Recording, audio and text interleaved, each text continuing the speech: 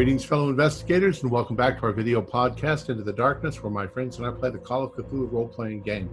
I'm your host, Tom Rayleigh.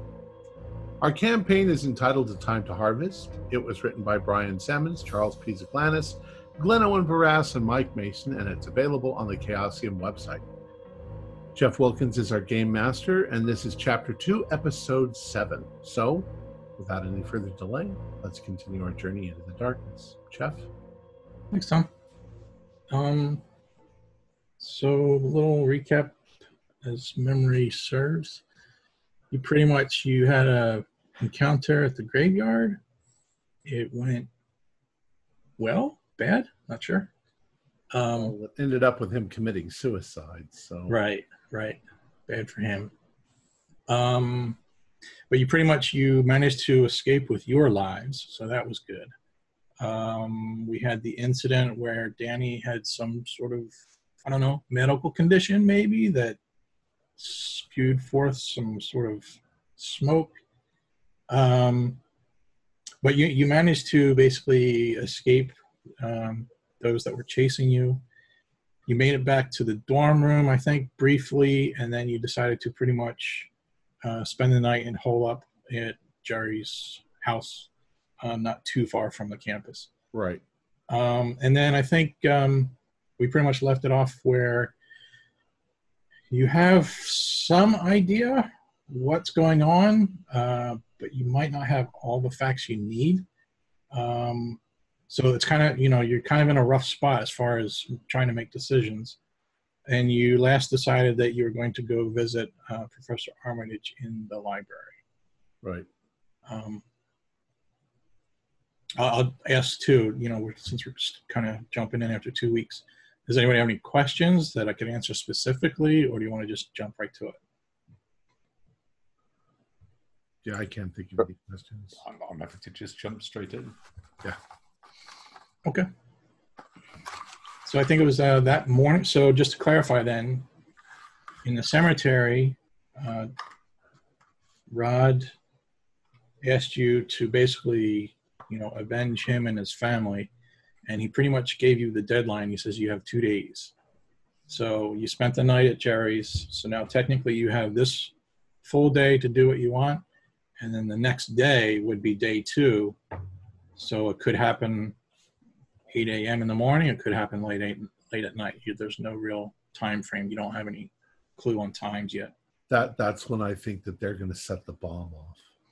Well, as I said before, I'm prepared to go and talk to Armitage just purely so that someone knows that this is going on in case anything happens to us. Well, let's be on our way then. We'll have a few more minutes to talk in the car. All right. So let's go.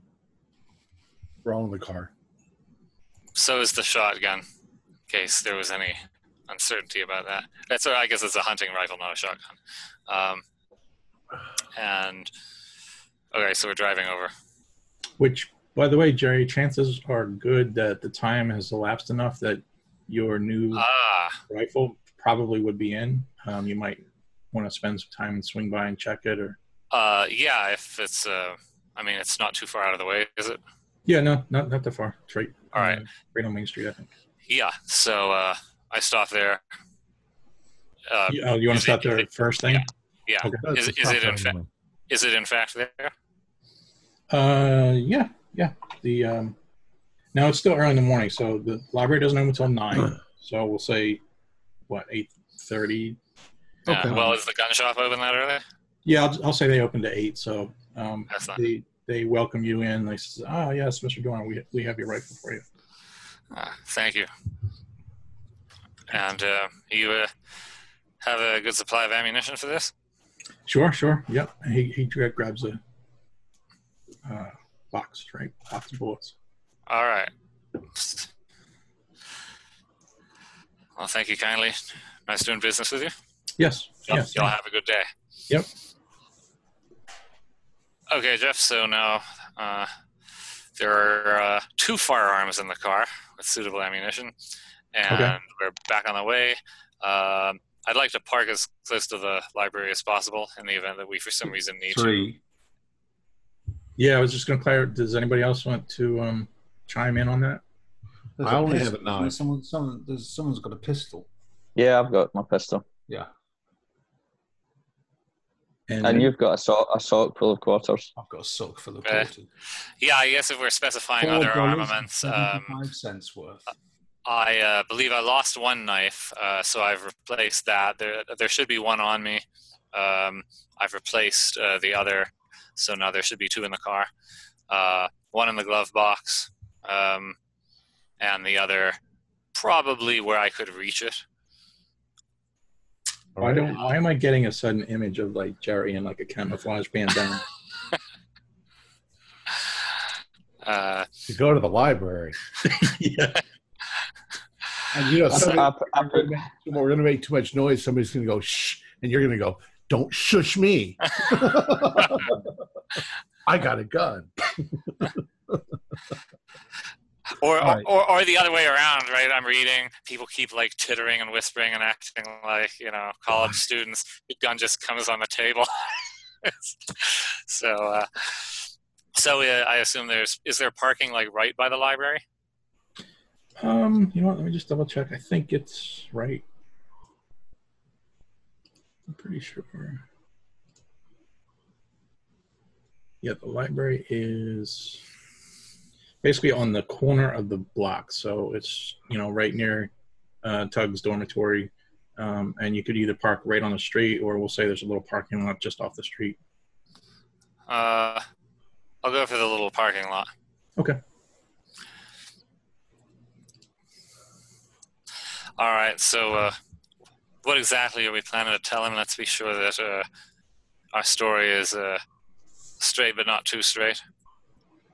Well, let's just tell him what's going on, everything that we've seen. See what his opinion is. I just want to be sure that we're agreed on what we've seen, or that we know that we don't agree on what we've seen. Well, he's not going to question us individually, so we're all going to be there. Well, then I suppose we can surprise each other. Hopefully not. So I start walking toward the library then. I hope I don't have a coffin fit. You don't want a coffin fit? Wait, in the library. Danny, I thought that happened because you wanted it to happen. Let's just forget it. Let's get on with it. Yeah. I don't want to think about it. Forget it like you forgot the almanac that it came from, you mean? All right. All right, let's go. Yo, Dr. Armitage. Yeah, so it's pretty much, you know, it's very early in the morning. Library pretty much just opened.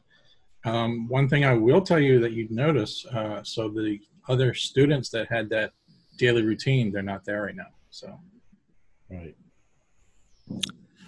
Well, I suppose that's lucky.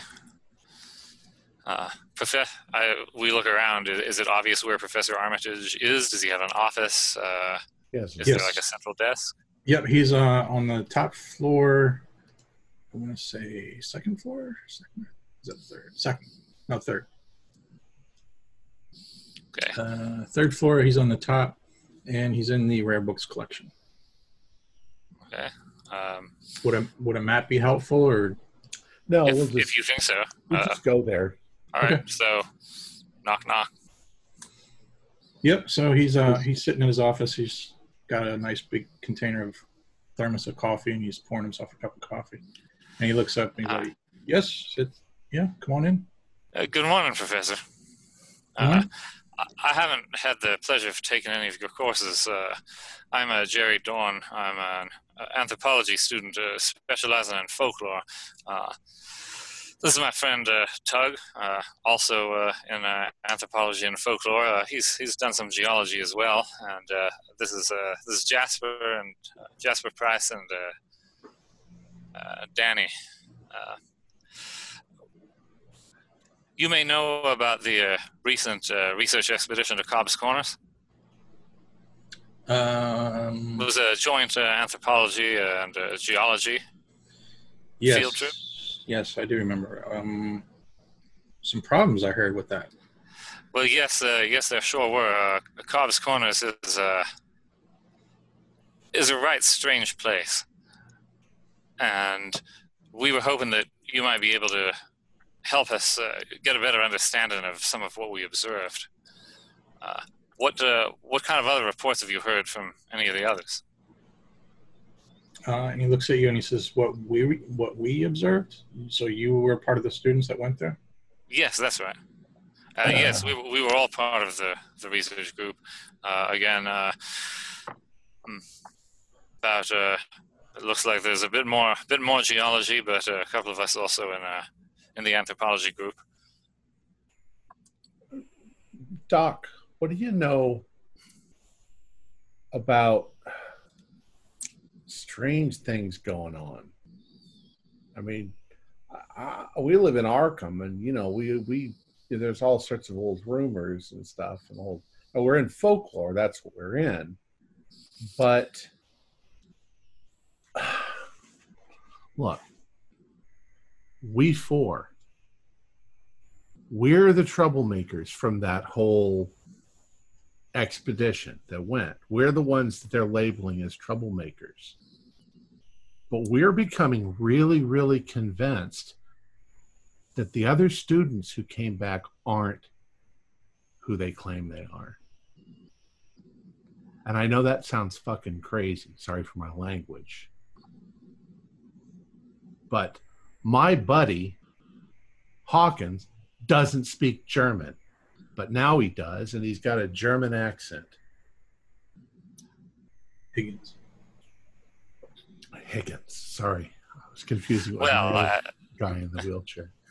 Well, that's just it, Professor. It's a bit beyond them just not being themselves or even seeming like themselves. It's fairly clear they're not themselves.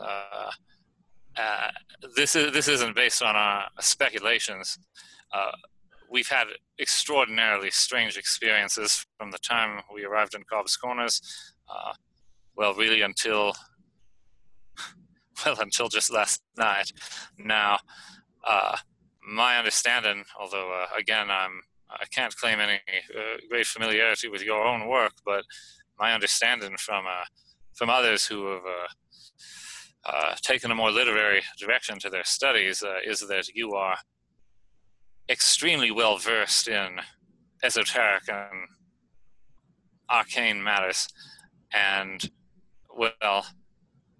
none of us could think of any professor on the campus who would be more likely to appreciate some of what we have to account. So do you think you might have a bit of time?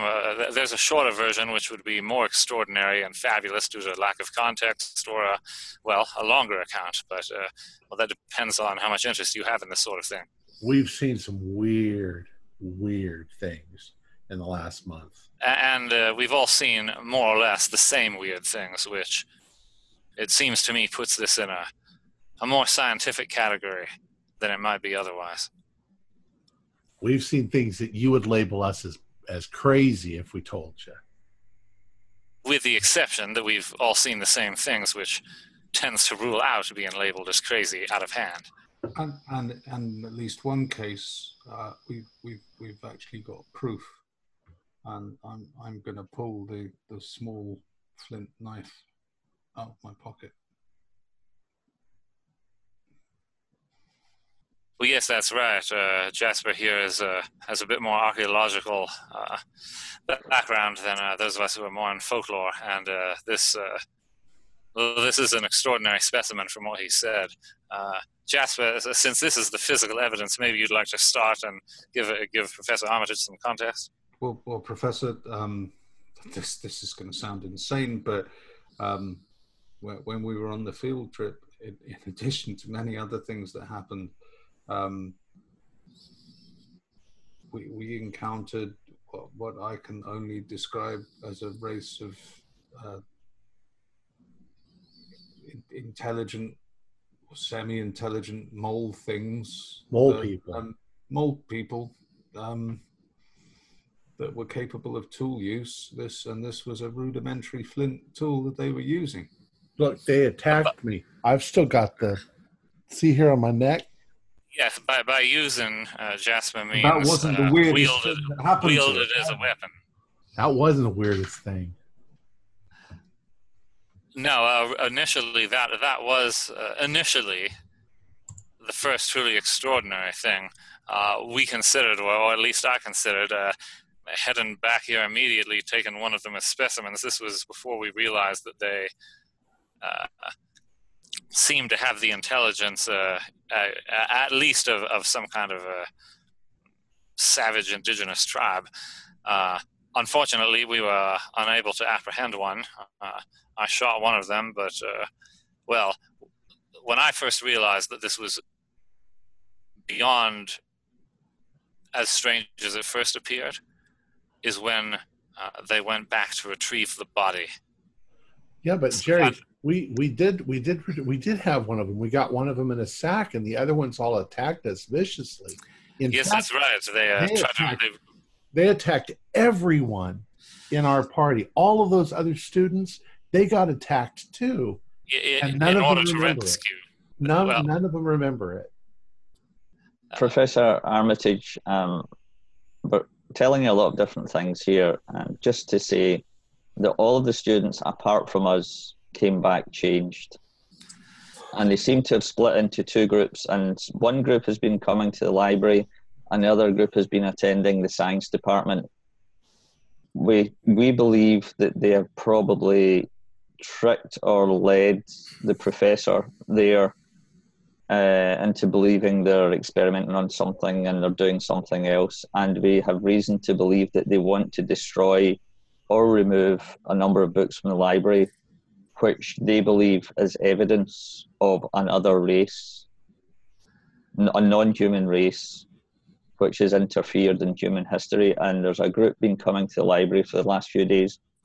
We've tried to follow them, and they've been looking at certain books, and we believe they're going to damage, remove, steal. We don't know what they're going to do, but it's going to affect the library and maybe the science department. Well, Professor, you've heard the beginning of the account and the end and the conclusion. As I said, we could fill in the middle details, but let me give you the briefest summary I can, so that this is coherent, if incredible. In the course of our time in Cobb's Corners, we encountered a variety of beings which were assuredly inhuman, observed what appeared to be some means of ingress and egress into, well, the only sciences we know are archaeology and geology, but it certainly seemed to me to be some other kind of dimension. The doorway into another dimension. Well, yes, it really had a very literal, very physical appearance. And upon our returning, as we've explained, our former colleagues, it became apparent that their personalities were quite changed. Their memories seemed unreliable, and eventually, one of them accounted to having been someone else completely, to have been replaced, and they acted as the agents of beings of an alien provenance. And in the end, he committed suicide. As I will note, did maybe you've already heard about Robert Blaine. So he was involved in this stuff too. Yeah. So before his untimely end, please, Tug, go ahead. Yes. Jasper, tell him about John. Well, yes, Professor, this is the most extraordinary and the most bizarre part of the account, but it does tie it together, if you wouldn't mind, Jasper. Well,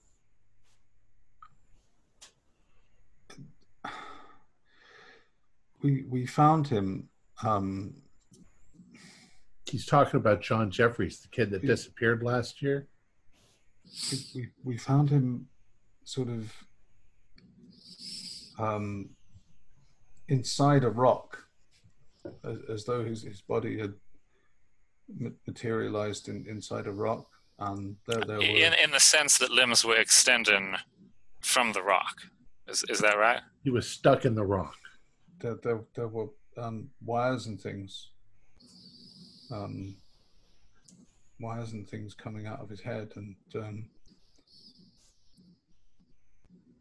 I could see in his eyes that he was suffering immensely, and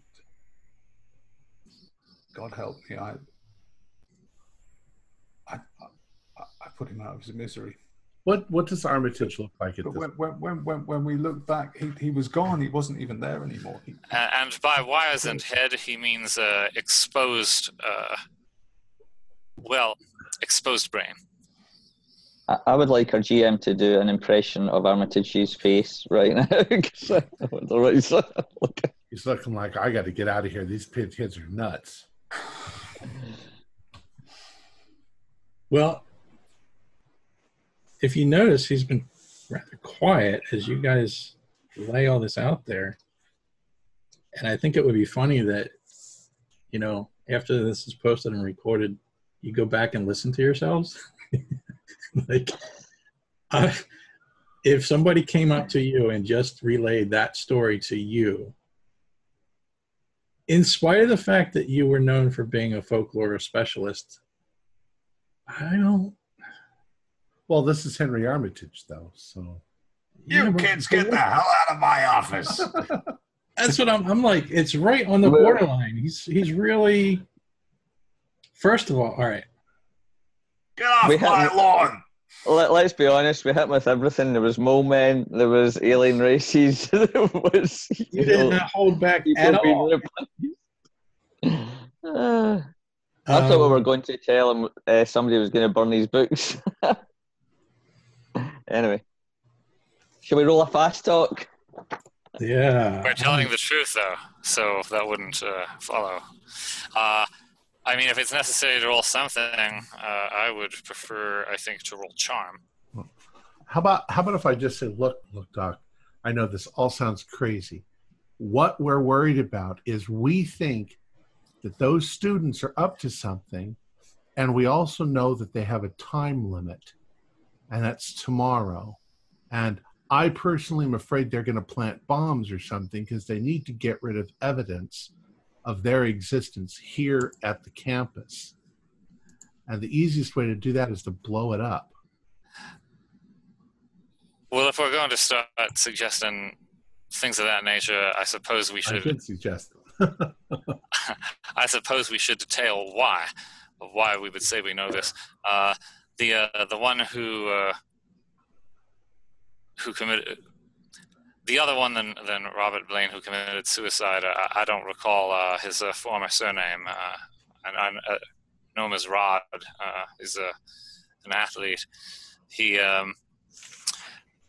insisted that the ones in control of them had promised his family would remain unharmed if he cooperated with them. I had been observing them here in the library and observed his reaction of outrage when he found an old newspaper article which detailed the death of a family in Cobb's Corners and the disappearance of the father of the family. He attested to be this man and said that he knew that they had not kept their promise. So he purported to reveal to us some of their purpose. It was very. He didn't tell us very much. He insisted that their task was to comb the archives and remove all evidence of their presence. He couldn't really give us any indication of what this evidence was, and insisted that we avenge him in 2 days. We're talking about Rod Block. Well, we're talking about. Jeff, I still have the article, right? I believe so. I mean, you had it with you. All right, I show him the article. I say, well, we believe we're talking about this man, or at least he claimed to be this man. I don't know why the actual Rod would do such a thing, and I think his I think his untimely demise rules out that this is some kind of put on. It doesn't really matter if you believe us or not, but believe us when we say there's something is going to happen, something involving some of the teachers and the students, and it's going to be bad.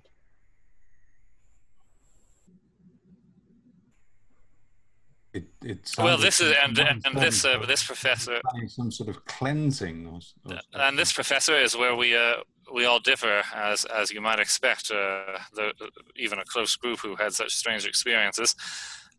I don't know whether to believe everything that this man who presented as though he had been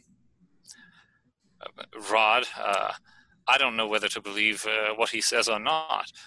But I do know what we observed, and what we observed, aside from the numerous examples of the uncanny, which we have not yet detailed, we have observed that the personalities and recollections of our, well, I would say our former classmates are quite other than themselves, and we have observed them thoroughly researching both in this library and in the scientific building matters outside their own usual areas of specialty.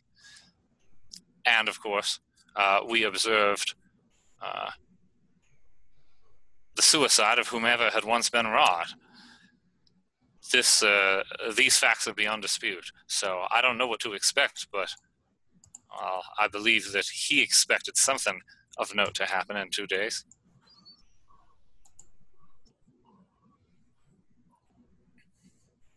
So, wow. I mean, I know the story, and you're throwing me for a loop. So, I know it sounds like bananas. I think what Tug said was kind of the best in the end. It was like, it doesn't matter, you know, I mean, I'm just saying this amongst us, but, you know, it doesn't matter if he believes it or not, or how crazy we sound, we believe that something bad's going to happen. And we might be crazy, but we're sincere. We could think of no one else whose expertise could even touch on these matters. We believe that something happened to those students on that last night that we were on the field trip. We believed we were being attacked by something, and we saw those students carried away through the air by something that looked like a big giant insect. And the next morning, they were all fine, and we were labeled as the crazy ones. The one who was Rod claimed that they had either replaced their minds or their brains, but he was rather fuzzy on the distinction. Assuming, well, I think we're all rather fuzzy on that distinction. But, well, we did see the brain and we saw the wires. You were the only person we could think of to talk to. And especially because we believe that some of the library property is going to disappear or be damaged, or maybe worse. Well, maybe they already have begun removing things. Well, or maybe we're the things that are the problem, and they're going to try to remove us. If we all disappear tomorrow, you'll know why. But there were mentions in the newspaper of something happening before, and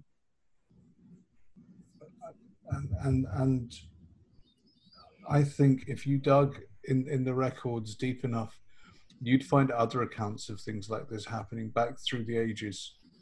Or, at the very least, you'd find that certain records from certain periods of time or certain editions of newspapers had been removed by these people from your library.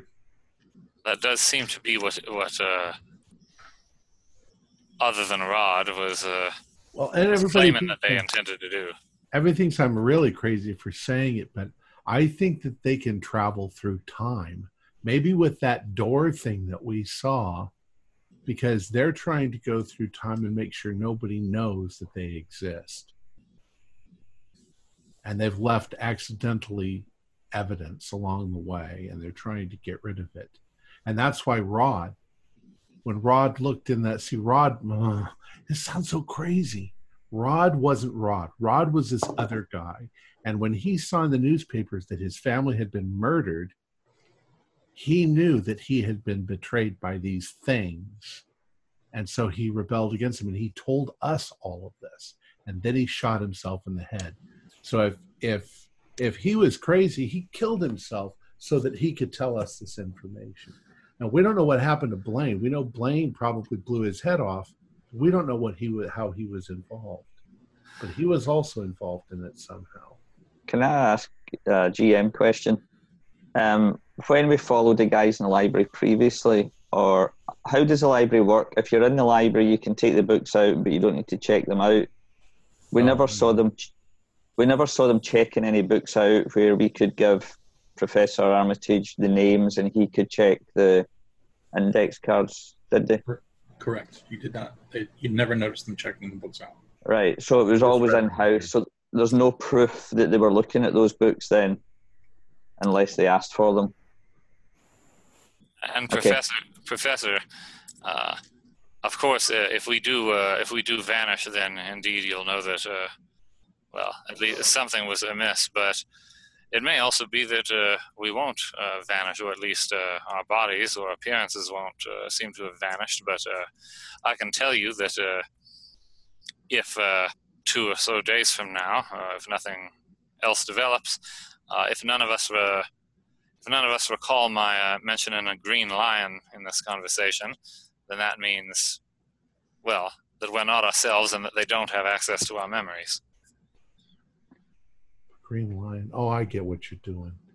You're making a code word. Exactly. I hope, of course, that we can.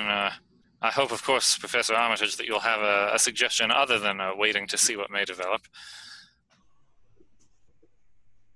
Does anybody have psychology? Yeah, sure. Wait. Yeah. Yeah. No. Does that invite us? Does that? All right.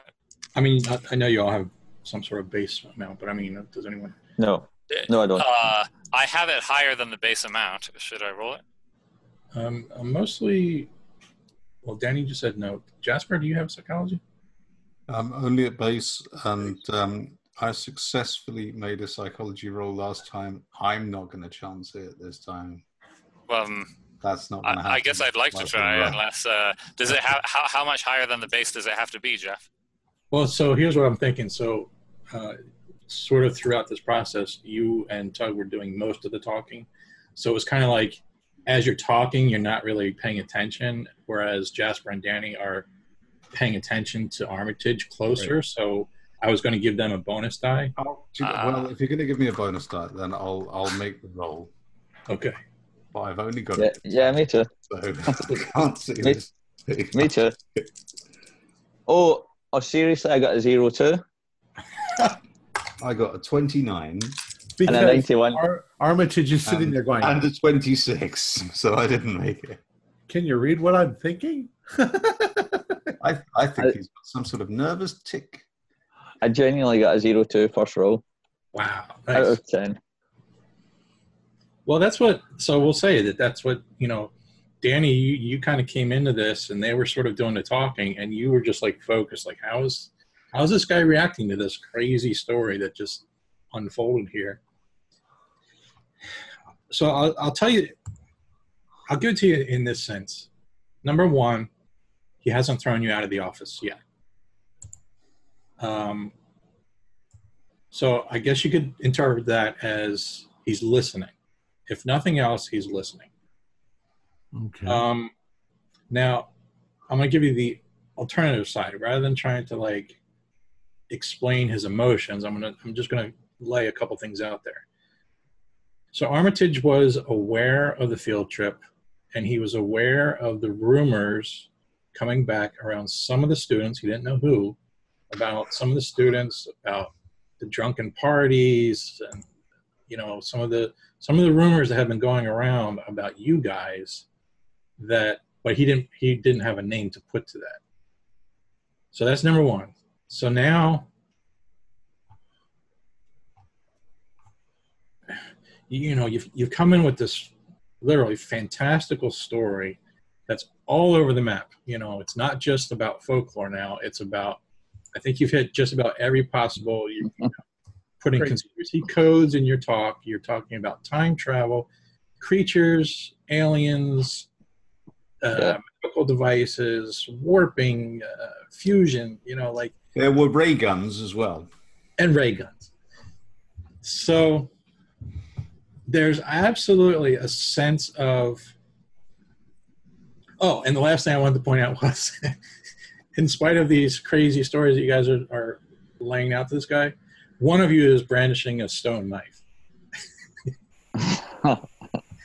So It was made by mole people. Come on. I mean, you know how sometimes in history there's like those moments that sort of, you know, like a eureka moment, and you're like, somebody should invent this. You know how like in today's modern society, a lot of these big corporations, there's a big phone on the desk, or maybe there's like a secret button under the desk that you push to call security. Right.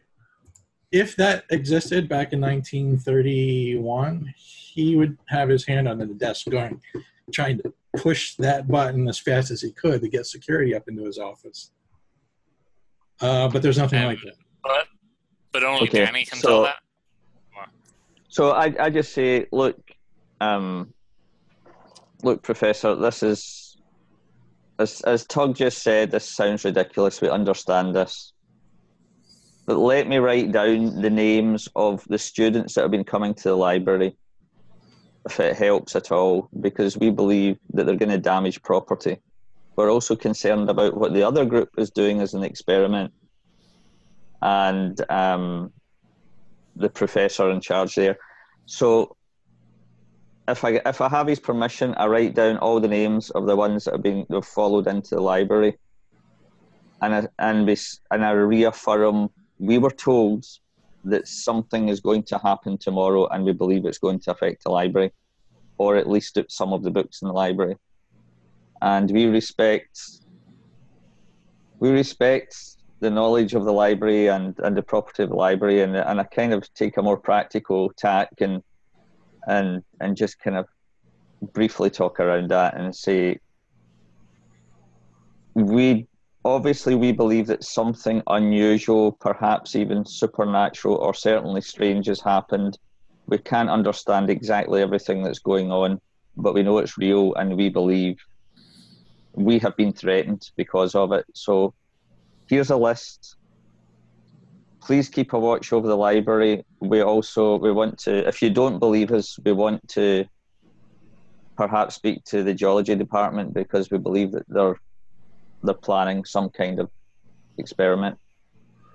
And don't tell anybody what we've told you. We have absolutely no reason to come here and tell you any of this. We're not trying to impress you or anything. all I would say, Professor, is that if anything should happen to us in the next few days, please just remember that we came here and told you this. Can I roll a charm or something, or is just the chat good enough? Well, the chat was good. When I die, can I play Henry Armitage? That's a good shout. We were also hoping, Professor, or at least I was, that you, as a scholar, a man of science, might have some suggestion as to how we might better proceed to either document or inquire into any of the things that we have reported to you. I mean, even accounting for the possibility that we might be deceived or in some way confused, there must be something here worth investigating, if even part of what we have experienced accords with reality.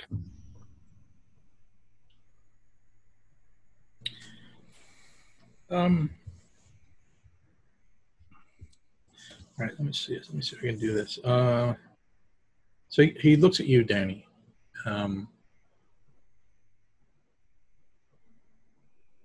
So he lets you, he gives you the pen and paper to write down the name. He also if you didn't, he asked you to write your names down.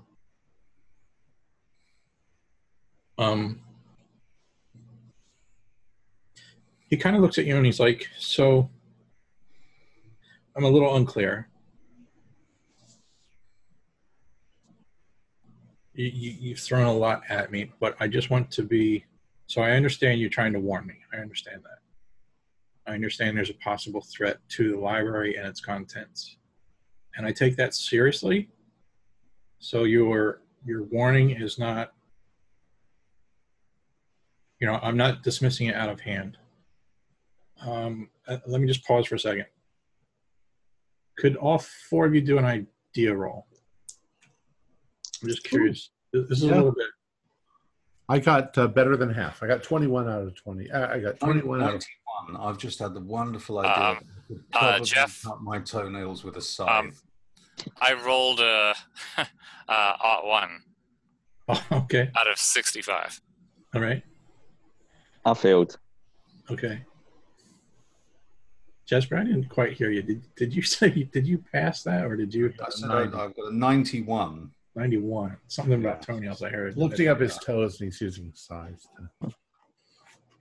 So this is, I guess this is like breaking the fourth wall, but I just want to, so Tug and Jerry, do you happen to recall, I want to be vague at first, do you happen to recall a story about Professor Armitage, about Arkham, about the library that happened roughly 2 years ago?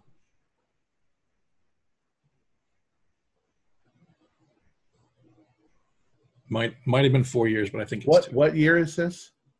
We're currently in 1931, so I think it was like 1929, I think. 1929, 28. Yeah, there was a thing that he went over to Dunwich for a major weird thing. Something about a book, the Neo Necronomicon or something like that. Okay. And then Tom knows a lot more about it because it's the. All right, let me. So I vaguely recall that, but I tried to dump a lot of my Lovecraft knowledge before beginning here. It's lore. Yeah. Okay, so let me, since I'm doing this a little bit differently, so now Tom, what further can you tell me about what you remember? Well, Tom can tell you the whole Dunwich story. Okay. Dunwich horror story. So, well, then specifically, like how was Armitage himself involved in that story? Well, Armitage managed to get a hold of Wilbur Whately's diary and translate it.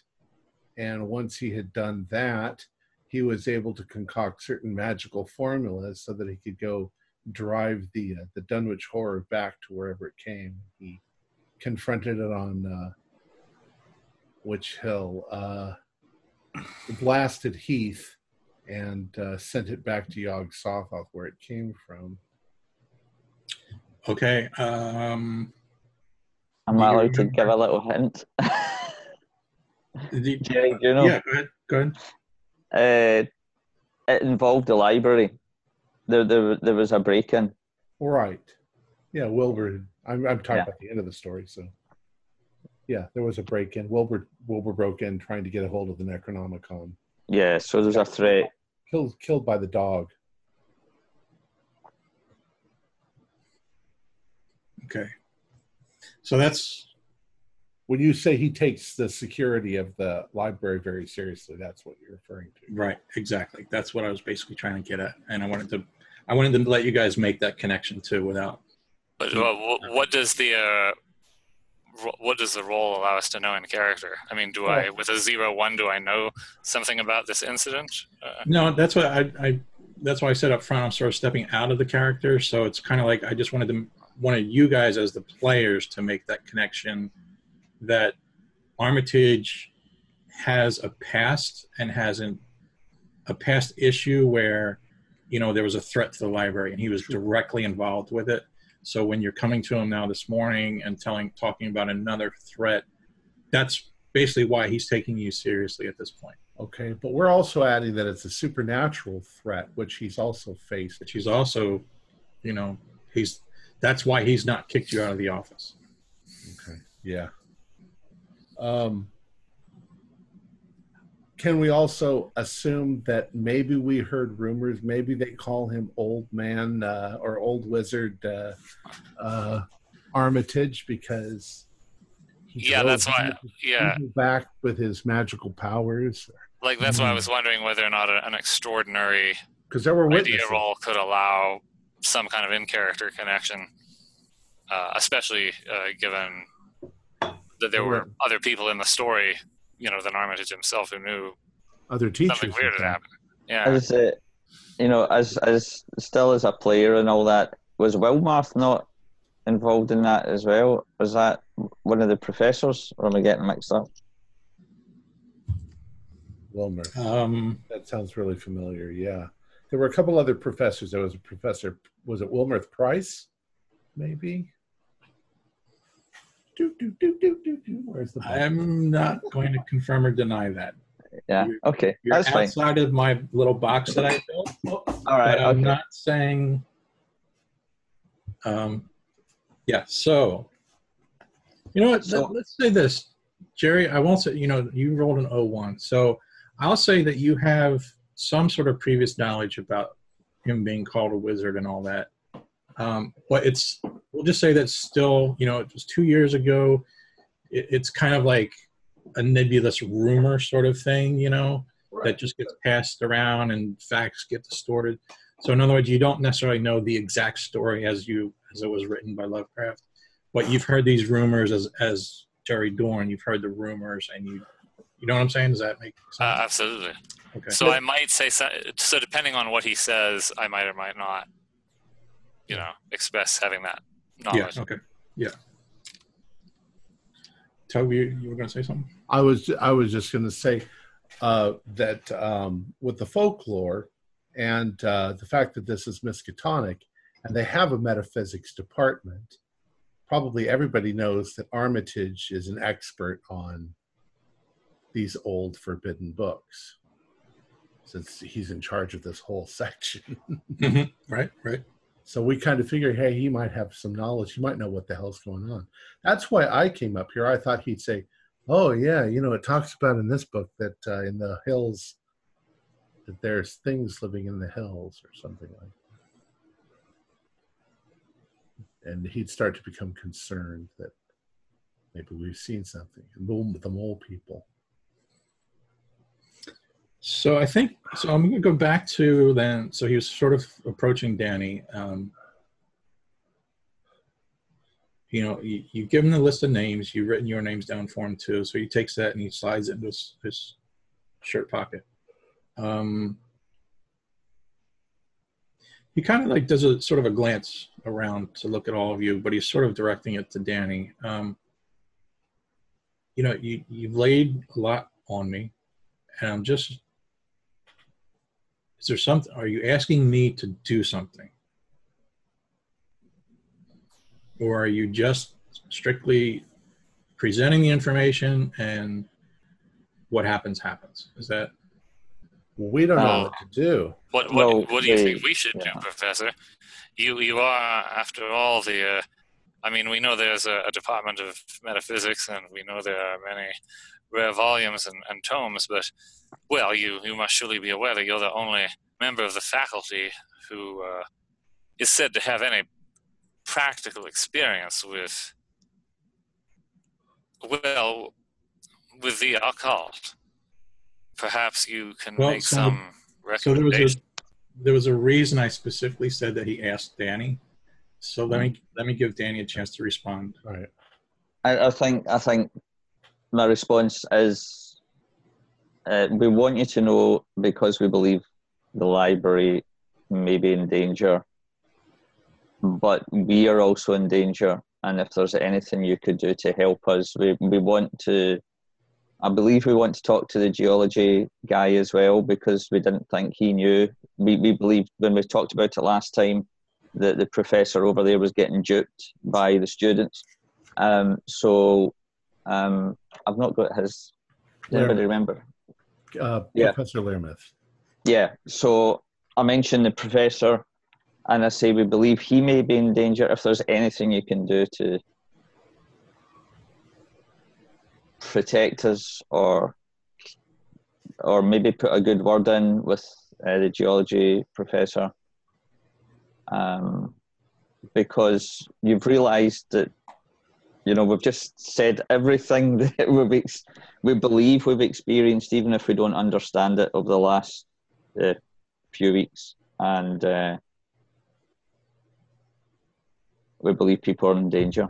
So, is there anything you can do to help us either speak to the professor or to protect us from any harm?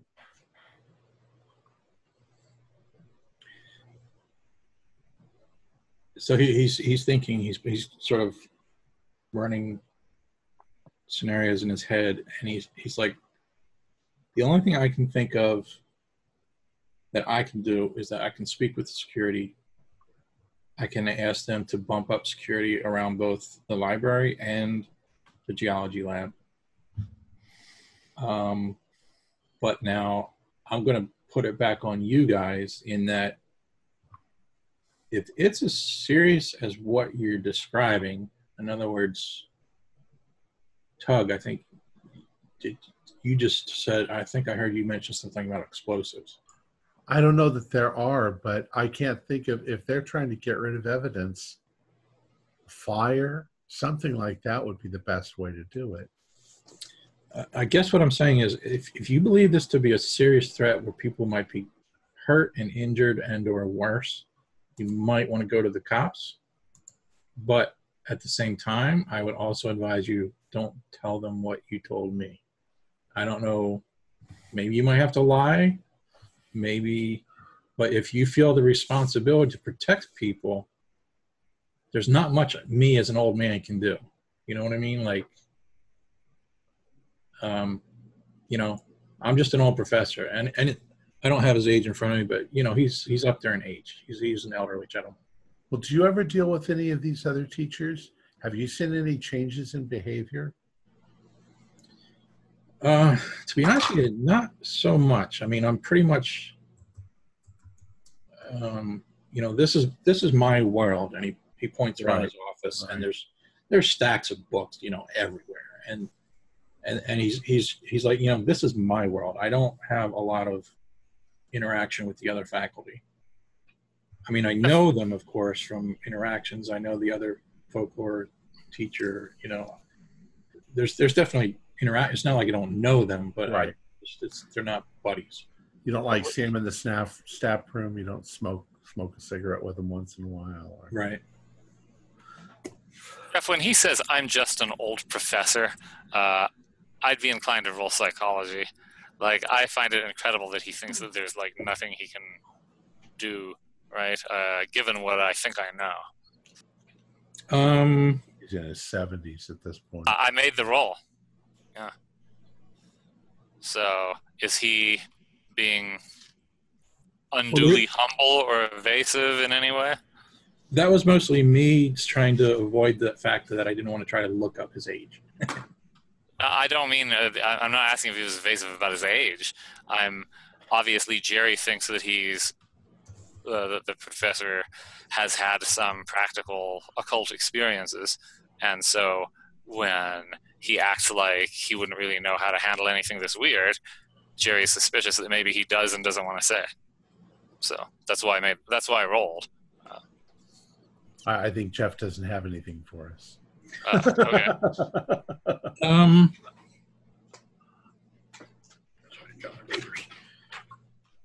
I think I understand what you're asking. I mean, Jeff already told us out of character the information, right? I'm just wondering if Jerry can pick anything up. I think it's mostly, I'm not sure if this is answering your question, but I think it's mostly that, you know, he is an elderly gentleman, and you're coming to him basically with a threat to both the building and possibly others. Okay. And that's what he's not Superman. He's not going to run down and get his gun. You know what I mean? Like, does that help or? It does actually. So it's like he's not reacting to the high weirdness. He's reacting to the physical idea of somebody doing violence to the library. Right. Maybe that's all we can do on this end. Maybe we need to go talk to. Who did you want to talk to? Learmouth? Yeah. Yeah, we should go talk to Learmouth. I think with him, we gauge, when we speak to him, we gauge, does he know anything? Remember, Jasper's got the stone, you know? So we've got physical evidence now. We can actually say to Learmouth and find out. And hang on, let me interrupt you real quick. Yeah. Are you discussing this in front of? No, we're discussing it amongst. Okay. Yeah. Maybe I just say maybe we should go talk to Learmouth. Yeah. Because we did mention him before. I think really, you know, if Armitage is believing at least there's a threat to the library itself, then we've gone a bit of the way. I don't know what else we can do, guys. But Dr. Armitage, make sure don't tell anybody this, because we don't know who is who.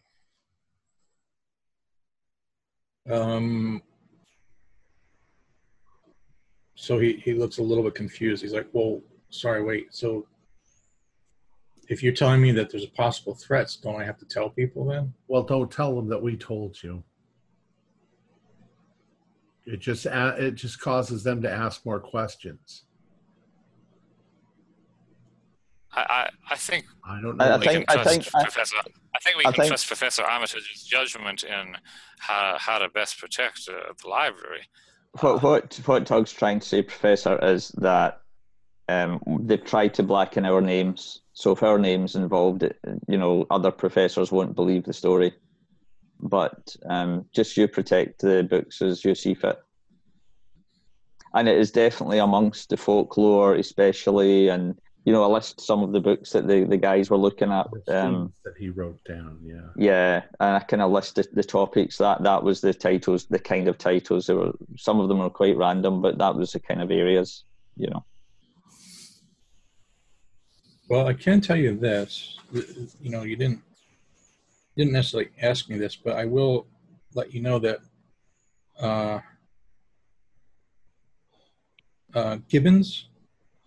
Lewis Gibbons, he came to me on several occasions over the last couple of days asking to see the restricted section.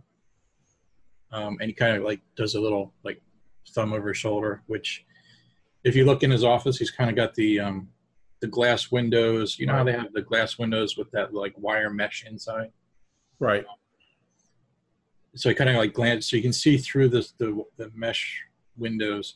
And there's another like, it's hard to describe it. There's like a hallway, an L-shaped hallway with a steel door. And he says, you know, Gibbons approached me on several occasions trying to get access to that room, and I denied him. So, do you know what books he wanted? Did he say why he wanted the access? No, and that was mostly why I denied it. He did not give me any specifics, and I just got a bad feeling from it. So I just, you know, it sounds like I may have done the right thing by denying him access there. Well, you may, if you're able to, you don't know the particular books. I was going to say if you were able to, you may want to remove them from the library for the next 48 hours. But no way, that's a lot of books. Yeah, if you don't know what specific books, then that's going to be. It also means that there is evidence in there of their existence. And that's why he wanted to get in there, to get rid of the evidence. Like I said, that's what their mission is to get rid of the evidence.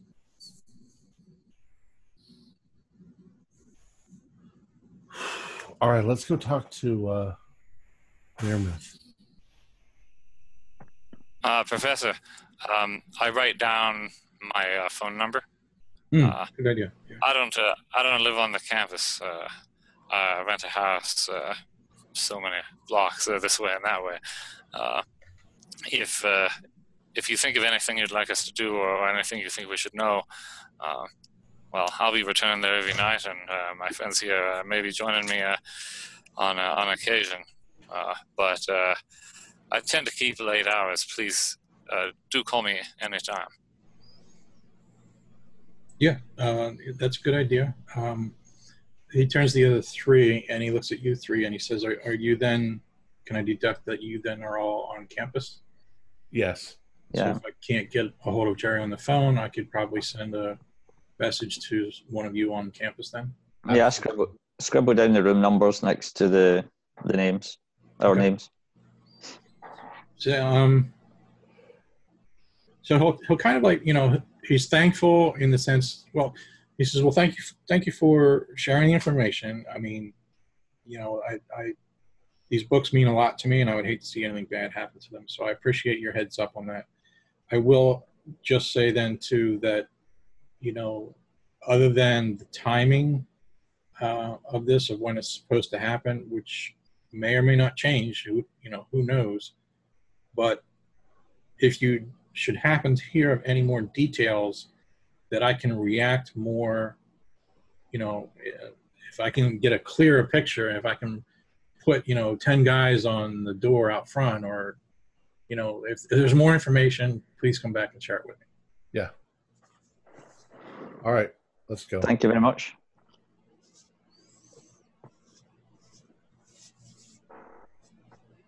Then As we go away, you hear him pick up the phone, and he's like, boy, you would not believe the discussion I just had.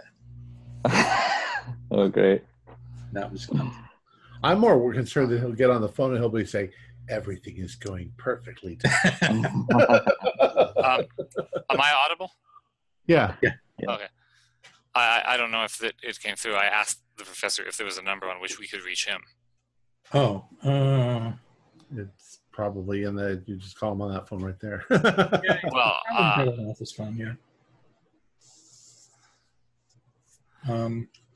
I meant Professor, that if we were to come upon any information after hours, whether there was a way to reach you.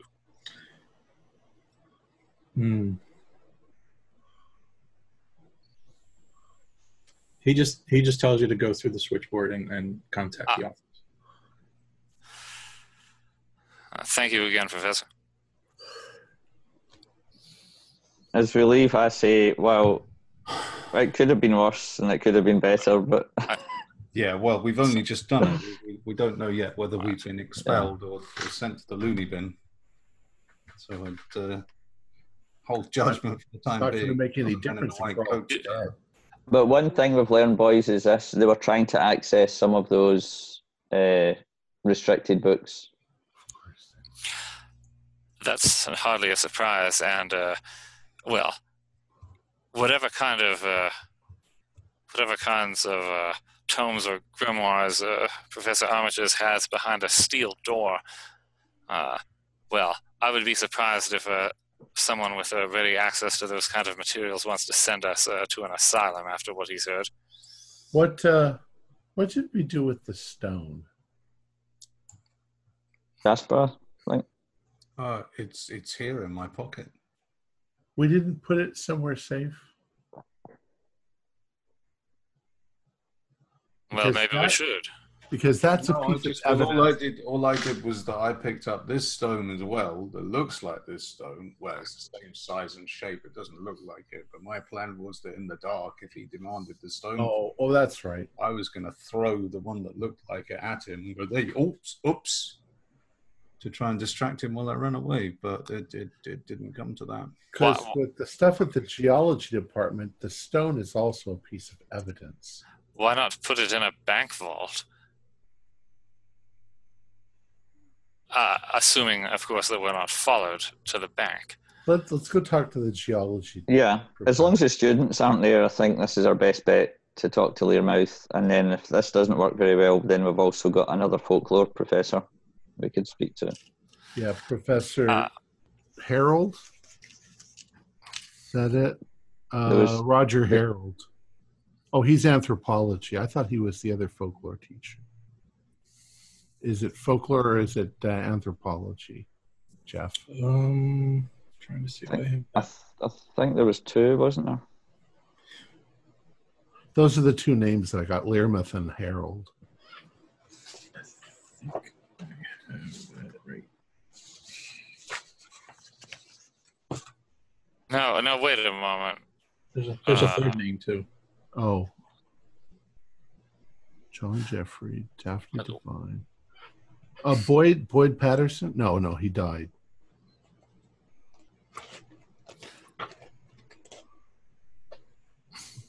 That's just a thought, if depending on how this goes. Oh, here we go. Armitage is 73 years old. Oh, okay, there you go. So he is. But it was in his 70s. Of what use do you think it's going to be to speak to Professor Learmouth? What do we intend to tell him?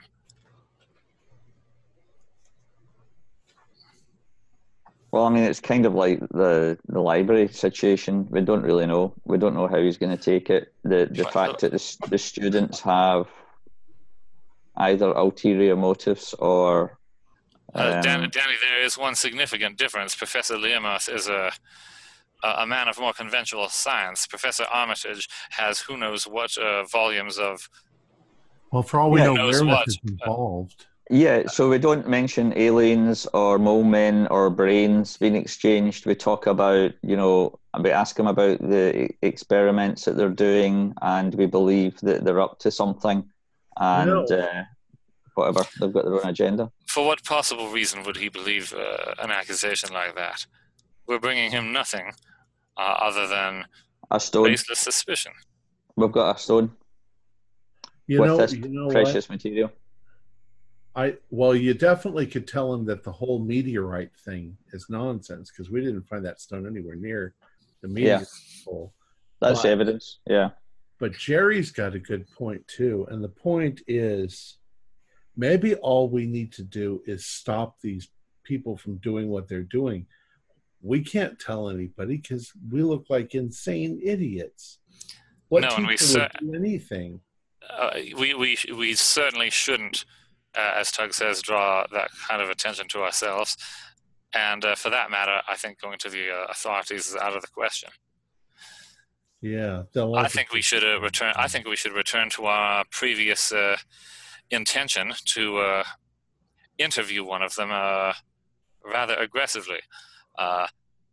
Don't they have a? Look, we nearly get killed in the graveyard. I still think. I think I was as close as anyone, and I'm still willing to. I suppose considering that they have whatever weapons they have, their physical size and strength is less an issue, and yet one of them with low enough body weight, perhaps we could get access to ether. All it requires. You realize, though, if we take one by force, then there's a good chance they're all going to come after us. If they know about it. They already know about us. They know about us from last night. I didn't say if they know about us. I said if they know that we've taken one. All we have to do is subdue one of them alone when the others don't notice. Jasper, what do you think? It's our best chance for learning anything more about this. I think we've got the stone, and the stone gives us physical proof that there is something. Physical proof of what? That something in Cobb's Corners at some time in history made a flint knife? No, not the flint knife. Oh, the stone. That they're lying to the professor. Well, how exactly does that prove that they're lying? All it proves is that at some distant time in history, it proves that they're trying to convince him that it was a meteorite. That it wasn't a meteorite. It wasn't found at a meteor site. It was. How do we know that more of the stone wasn't found at the meteor site? How do we know that the stone wasn't taken to the burial mounds because the ancient indigenous peoples thought it was a sacred gift from the gods? This is and even if you're correct, why wouldn't a geology professor immediately realize that people may have carried pieces of a meteorite from one place to another? The whole point of the trip was for the chemical company to find those pieces They want to find this element that's so strong. And that's our supposition. And Tug, I think you're correct, by the way. I'm not arguing against you. I'm suggesting that the professor will much prefer to believe that there's a conventional explanation other than a conspiracy of university students. To what exactly? Oh, well, that's part of the problem, isn't it? If the rock was a meteorite, then it's of no interest whatsoever to the chemical company because it's a fluke, it's an oddity. But if there's a mineral there, and we think there is because we didn't find that near any meteorite. Who knows? Who knows anything? Well, we're just trying to figure things out. But who knows what the chemical company's real agenda might have been? Their agenda is the same agenda as all companies: money. Oh, well, I suppose that depends on whether or not the brains of their board of directors have been replaced yet. It's still money. I think you have me there, Doug. Aliens on other planets in a billion years are still just going to be concerned with how to make money, how to get things that they want. Words of wisdom from Tug. Well, then, Tug, I think we do know at least one thing then. And, well, again, that inclines me to the more practical solution. We may know more if we can extract more information from one of them. At least maybe we could find out what's supposed to happen in 2 days. Or, as you say, at least we could find ourselves blasted to bits with rays. But what else have we got to stop them from doing anything. How do you propose to do that? Well, I think that Rod had the right idea. We have to kill him. He said shoot his own brains out. And you were reluctant a few moments ago to abduct one of them, and now you're proposing mass murder? Abducting one of them and questioning him is only just going to delay us. I think the other reason... Mass murder is exactly what they're proposing. The other reason Jasper, what are you talking about? They haven't said... whoever Rod really was didn't say they were going to blow anything or anyone up. He said they simply... You seem more interested in their well-being than ours. I'm more interested in finding out what is really going on, at risk to our well-being. Well, was that not the point in seeing the geology professor, to try and not just warn him or suggest to him that he wasn't getting the right information, but perhaps we could have found out something? Well, was that not what we're trying to do? Well, it could be. What do you think he might know that's of any use? Maybe something more about their experiments? I don't know. Remember, one of you found a note, and that's how we found out about the petroleum company. You know, I don't know. Let's show the professor that they're lying to him, and maybe he already suspects it because he's not an idiot. And the bottom line is, if he doesn't believe us or he thinks we're just pulling a prank, it's irrelevant because they know that we know anyway, so it doesn't change anything. But what it might reveal is, does he know, or is he one of them, you know? Or is he just a professor going about his business, making money, you know, bringing money in? Well, Danny, I'm inclined to agree. If you think we can learn anything from him, that's going to be easier than any other way of gaining more information. Do you think you know how to present the matter? Yeah, I think we're just straightforward about it, and we let him know that we know that there was minerals found before, and that the minerals that we know of didn't come from any meteor crater. And is he getting the right information? Well, lead on. What do you think, guys? Does that make sense? You know, we're not going with stories about monsters or anything. I'm persuaded, and I'm in agreement that we should mention nothing uncanny. Okay. Jasper, are you okay presenting the stone? I don't think we do it straight away, but we just, you know, ask him about what he understands. If we need to. Yeah. Yep. Okay. And if we get any suspicions he is one of them, You've got your flint knife. I've got my pistol. I've got my sock full of quarters. And your sock full of quarters. I could really do with a prop. But I went and cashed all my change in at the supermarket the other day. Damn it. I was going to say, have you not got a sock? I've got a sock. Obviously, I'm not sitting here barefooted, for goodness sake. What kind of man do you think I am? You could fill it with dice. Oh, okay, shall we go? Shall we give it a go, guys? Shall we give it a go and see what happens? Okay. Agreed. Okay. So, right. Yeah, okay. Go ahead, Jeff. So you're headed to the professor's, right? Yeah. Yep. Okay.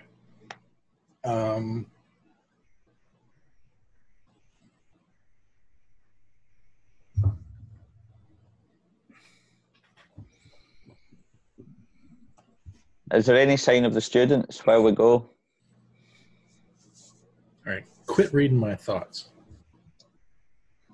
It was a long pause. It was a very long pause. I was not very subtle about that. I'm going to ask you to do a spot hidden. Oh dear. You Danny or you everybody? Let Danny do it first since he just mentioned it. It's nice clouds today. Apparently, I'm walking next to Danny saying, what are you looking at? What are you looking at? Go ahead, Jasper and Jerry. Yeah, I got a... We're all going to die, everybody. I think it's a 90. It could well be a 900. It makes no difference. Hard success, Jeff. Hard success. Wow. Okay.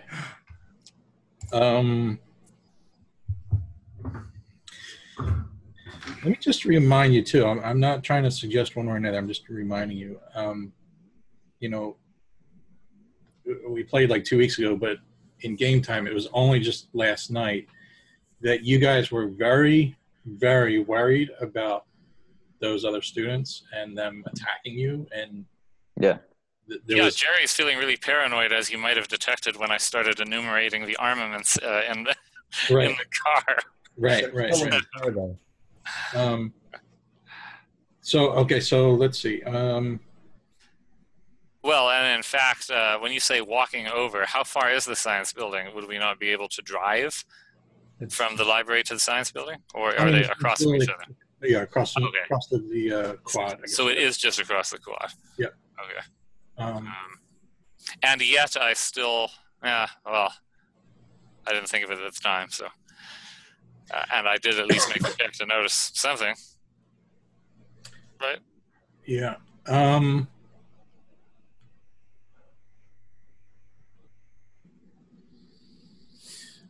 Let's say you're going to notice two things. The first thing you notice, let me just open the map real quick just to refresh my memory. So the fountain was sort of in the middle of the quad. You're kind of walking from the science building, which is like a city block. It's not that huge. Easy walking distance. Right. You're walking from the science building over to the library. The library is on the east side. Science hall is on the west side. So you're basically you're walking the path that they followed every day, right? They met at the fountain. The group split, so half the group went to the library, half the group. So you're basically retracing those steps. There's a couple other buildings over on the same side of the block as the science building. There's another science annex, smaller building, and there's a big memorial hall that's rather large. And there's like walkways, right? It's little winding walkways around the campus. They don't, it's not just a straight line. It's winding, trees and stuff like that. So I'm going to say that you notice Jason Trent, who is sort of, he's not really near you. He's kind of like at one of those other buildings that I mentioned, like the large hall building. And there's a... Is Jason Trent the one with the ray gun? No, that was Laszlo. Oh, okay. Yeah, that's right. It was Terrence. Yeah. Yeah, Terrence Laszlo. Okay. Sorry. So. Yeah, I don't believe Jason Trent has made much of an appearance in this section. Like, he was with you, right? But he hasn't really been active in this. So you kind of see him standing. He's like underneath of a tree, and he's just sort of leaning up against the tree, basically just minding his own business.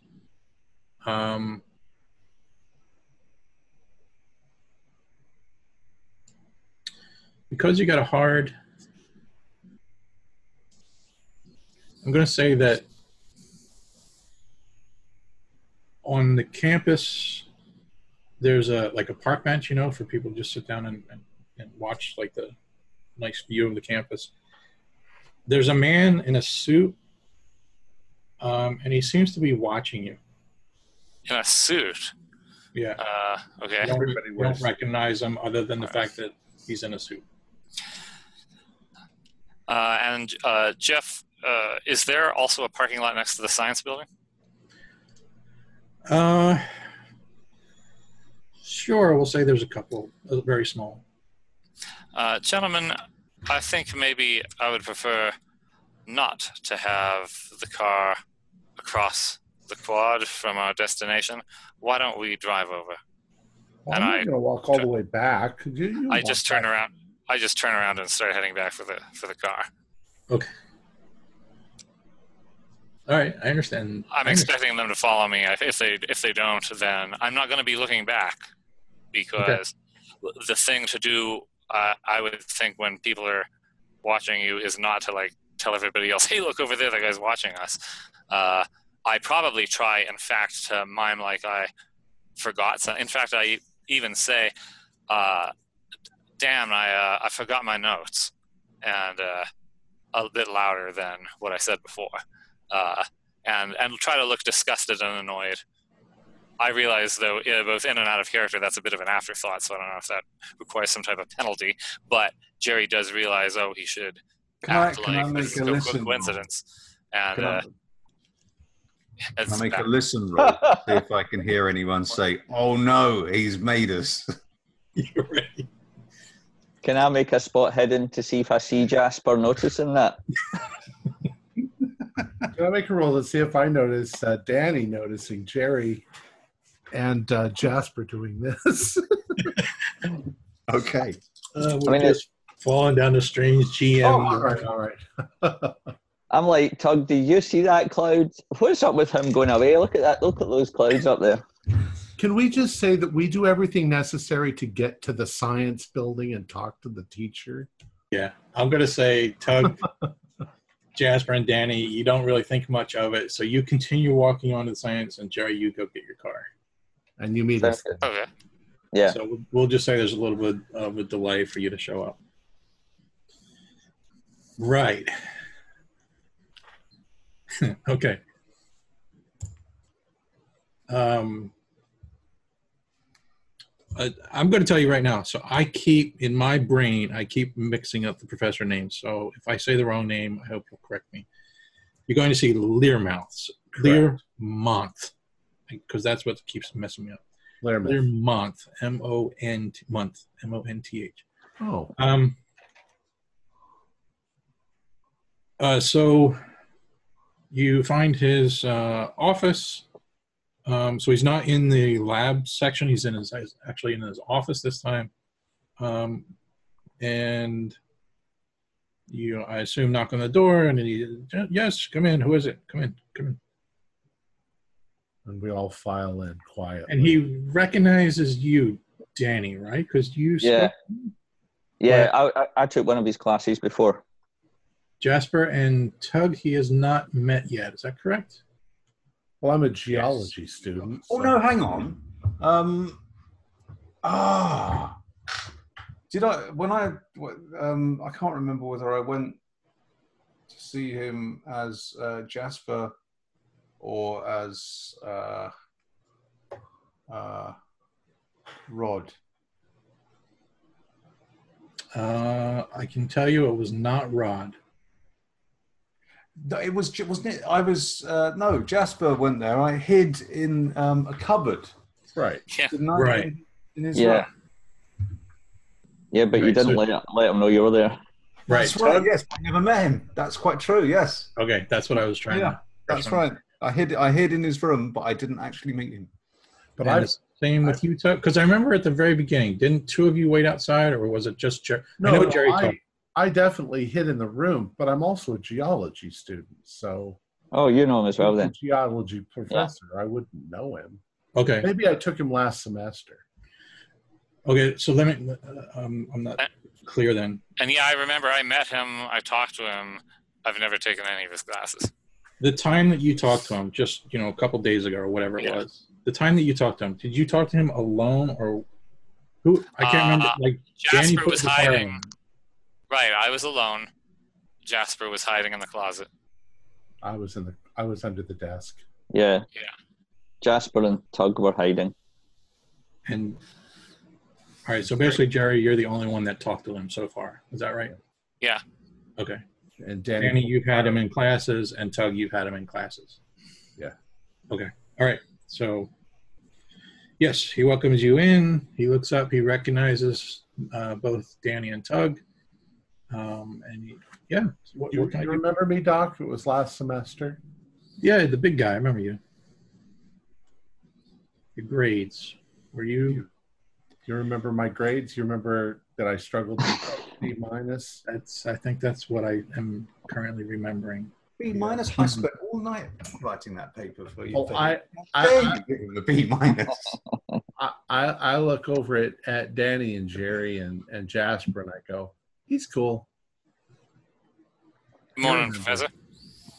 First of all, Professor, I apologise for calling you Learmouth for the whole of last year. It happens all the time. I feel like I should be called the amount. Shall I just go for this and you guys can chip in?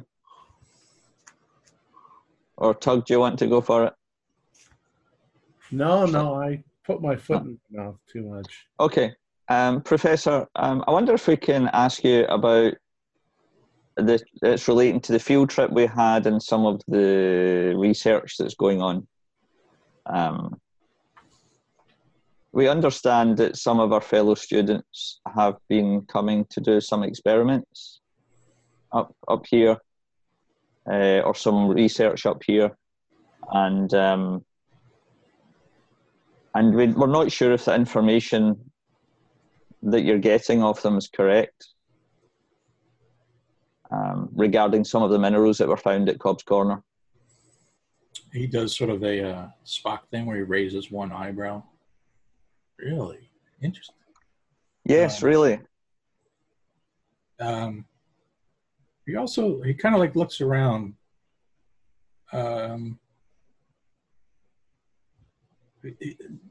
Danny looks at you because you're talking to him. He's like, you feeling okay? You look a little worn out and tired. Do you want to sit down or? No, perfectly fine. Okay. Thanks. So, all right. So, back to what you're saying. You think you're being misled? You think I'm being misled? Some of the students. We were at Cobb's Corner, and as you know, part geology degree, and Tug's taken geology as well. Mm-hmm. We know that, or we've heard that there's some research into some of the minerals and that's what we understand the students that have been up at the lab the last few days have been doing. And we just wanted you to know that there has been more minerals found. We know at Cobb's Corner this last visit, but not at any meteor site at all, but actually at a archaeological. Am I right in saying, guys, it was the archaeological dig? Well, yes, it was. Where was it? Was it in the river? Or? It was nearby a mound that resembled very much the style of the classic Midwestern mounds. No, we went over this. We went over this last time. Yeah, I thought there was. Where was it? It was near the river. It was near the river, yeah. So I relay that to the guy. And I'm really looking for a response. I mean, if I do look ill, that's fine, or peaky or whatever it is but I'm kind of a bit wondering what he's up to, asking me if I want to sit down and all the rest of it. So I keep it as simple and as kind of clinical as possible.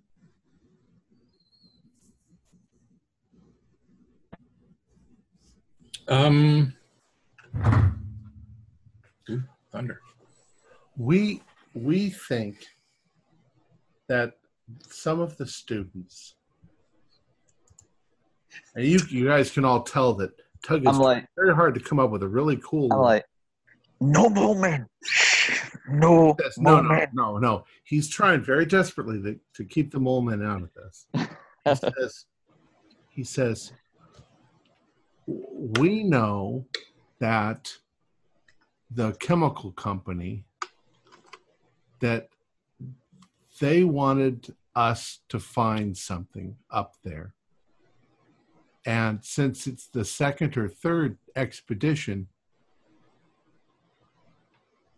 they knew there was something that they wanted us to find. And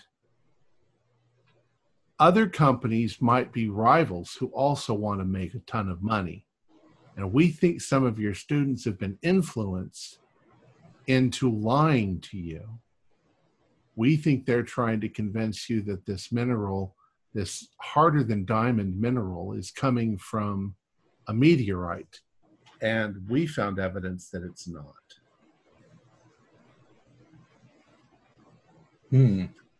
Danny's jaw drops a little bit, not because there's any smoke coming out, but because he's amazed at how crafty Tug's just been there.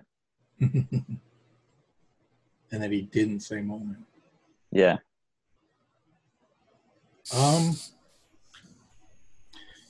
So before I answer, I just want to point out, you're skating on thin ice, Tug, as far as my character. Well, no, not necessarily. What I mean is, some of the information you might be sharing with him is some of the information that you got when you looked at the letter, right? So, like, you might be revealing the fact that you've been snooping around his office. Oh, okay. Well, then Jeff, I'm too dumb to realize that. Yeah. Okay. But Right. So, Jeff, does that mean that that it's perfectly reasonable that we would realize that? Probably. Yeah. But then so I say, right. So I say, Professor, we don't think it's we don't think it would be all of them, but occasionally, we've overheard some of them discussing some of these matters, and it seems that maybe some are trying to persuade the others to go along with this deception. Again, the motive is unclear, but I think Tug is onto something there. You know how financial motives can corrupt honest research. I wouldn't think it would be difficult to induce a student, particularly a student not of means, to accord with something of that nature. And if I realize that I'm now engaging in outright deception, I will roll charm if that is desirable. So the professor's looking around at you standing in his office, and he's like, you're, unless I'm misunderstanding you, it sounds like you're leveling a pretty heavy accusation. Is that, am I understanding you correctly? Are you saying? Well, the emphasis is on the inconsistency in report. We were there at Cobb's Corners, and we know where at least one of the sample of the mineral was found. As to the rest, of course, maybe we were misinterpreting what we heard, but certainly there was some disputation going on about the account that was to be given you, But that's all I know myself. But I know where that other sample was found, as Tug and Jasper. You're talking about another sample. I'm not sure I'm following. Well, if there's only one sample, I'm giving them the benefit of the doubt that there may have been more than one sample. If there was only one sample, then yes, Professor, then you have been lied to.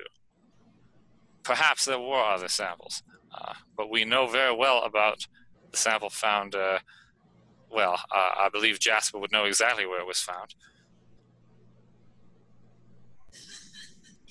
And it certainly was in no crater. I think Rod found it and then gave it to me, didn't he? Yeah. Not entirely certain absolutely where it was found. So the professor he's got a little bit of a confused look on his face. So he's like, so you're suggesting there's more than one sample that's been found. Am I following this? I'm sorry, I'm a little bit lost. Yes. Oh, it's certainly possible. You have a sample of the mineral, correct? Yes. I have a sample. I actually have two samples. I have one sample from the previous field trip, the very first field trip out there. Or wait, no, I might be. Well, regardless, I think that I have one sample that was given to me from, I can't remember if I got it from the Federation Oil Company. Anyway, I have that sample, and then I have the second sample, which was found by the students in the meteor, in the crater, and they brought back a photograph of where that was found and dug up. Where was the first sample from? Is that where I'm getting confused then? Is there a third sample that you're telling me about? What students told you that that's where they found the sample? The same three that have been basically pestering me every single day and morning. Pestering you for what? Well, they're just here every day and all day long. They're just nagging me. I'm getting tired. I mean, thank goodness they're not here now. I'm about tired of it. Well, I think we can confirm, yes, there was another sample found in this last trip. We've seen it. There is another sample. We've seen it. All we right. know where it is. But they are desperate to get their hands on it, and we believe that they would then claim that it was from a meteor, but it wasn't. Okay. So this is interesting. And what we think is that it's somebody trying to pull the wool over your eyes so that the chemical company doesn't think that it's a naturally occurring mineral there. Okay, so now we're back to you're insinuating that they're trying to intentionally mislead me. Yes. And yeah, we believe so. Do you have anything that can back that up, or is that just... So you're saying, Professor, that none of them have claimed to you that a sample was found at all on this last trip? Is that right? Other than the one that was found in the meteor, which they brought back a photograph of that crater. Well, we were all there in Cobb's Corners, and nothing was found in any meteor crater. And I saw that picture. In fact, of the meteor crater. There was no meteor. That doesn't. There was no such meteor crater, at least not on this expedition. So already there is a considerable inconsistency. Now, it might be said that as a folklorist, I wasn't involved in the geological expeditions, but Tug was on a number of them, and certainly Jasper and Danny. And, well, this crater was not to be seen.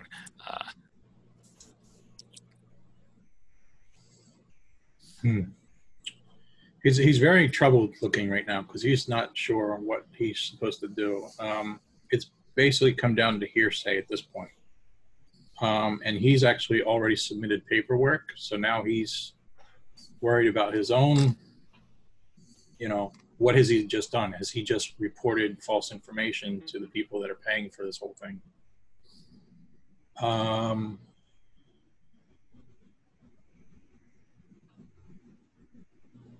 Professor, we don't know why they want to mislead you. but all we know is that they've been behaving very strangely. And since we've come back from that trip, extremely strangely. And they've been blackmailed. Do you know what kind of research they've been doing? You said that they've been here every day, and if they were pestering you, they must have wanted some assistance. Maybe that has something to do with, whatever their motive. Maybe some other company is attempting to endorse other research that they could use against their rivals.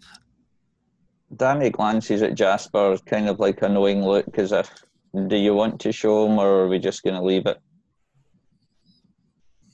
That's a look, not a statement out loud. Yeah, just a kind of look. But, like, I mean, to me, I don't know about you guys, but to me, Danny's thinking, he is a scientist. He's not had a brain swap. He sounds like, he's not behaving in a sinister fashion. Before you guys decide, maybe, Jeff, does he answer my question, or does he just ignore me? Because it seemed like they were discussing. I asked him if he knew what the other students were researching, if they were pestering him like all the time. Did they want something? Did they want assistance? Like, what are they? Oh yes, doing in here all the time?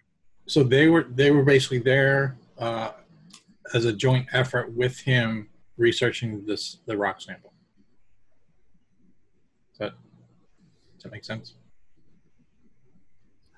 Right. Well, what more did they want to discover about it? I mean, obviously it's a specimen of some fascinating character. Even a folklorist like myself knows that.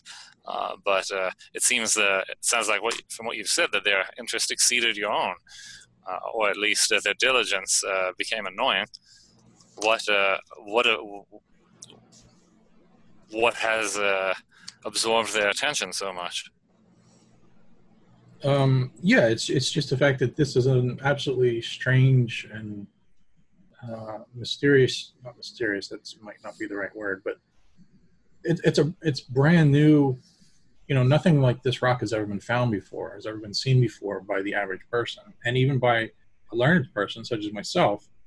That's why we're here now studying it. So for the students to realize that this could be a once-in-a-lifetime chance to help and to assist in the study of this, rare element or mineral or whatever it is, that's their enthusiasm and that's their motivation. But now I'm not so sure, because now you're casting aspersions on their motivations, and I don't necessarily know. I don't necessarily have any. I don't know why you would do that. I'm trying to understand. I've been with them every single day for the last 3 or 4 days, and they've been helping me. They've been nice to me. There's been nothing unusual other than the fact that they're just here all the time. And that's just what I meant by, I was kind of getting tired of seeing them all the time, every day. So what is your motivation? Let me do that. Let me ask you that. Why are you coming here to me now telling me all this? Why didn't you report this when you first got back from the field trip? Well, we hadn't overheard anything to indicate outright deception. It wasn't as though they were all discussing this on the field trip. We didn't really have any reason to. We didn't know what was going on. But now, since we came back from the trip, we've all been kind of blacklisted. And we can't figure out why our friends are acting like we're strangers all of a sudden. At times, they've even been quite hostile and threatening towards us. And I think, and I'm going to sort of put my hand in my pocket and nervously glance at the others, I think it might have something to do with this. And I'm going to show him the stuff. Mic drop.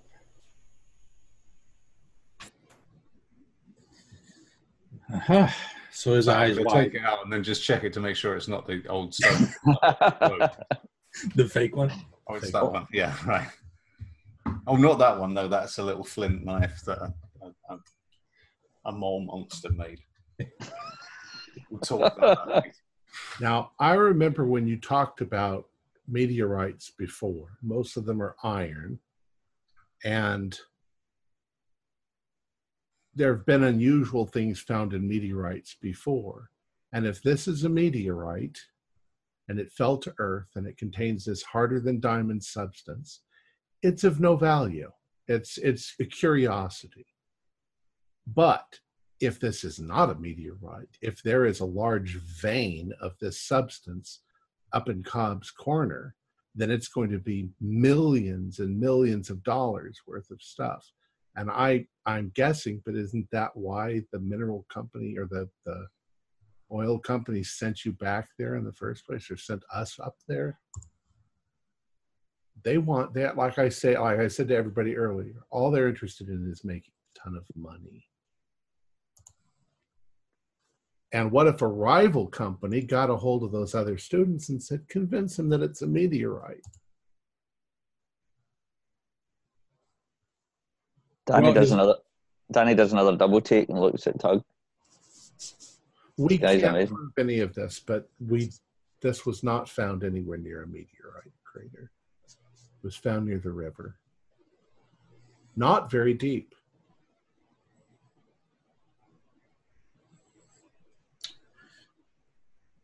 Okay. I mean, you certainly have his attention. He's wide-eyed looking at it sitting on his desk. Wow. Have those other students had access to the sample? Did you have Yes. samples? Yeah. Do you still have the samples? When was the last time you looked at them? I believe so. And he reaches down on his desk and he opens up the drawer and he says, yeah. And he takes out the other 2 samples and he puts them on the desk and they match the one that you were looking at. Relatively the same size. Okay, so they didn't steal the samples. When I look at the others.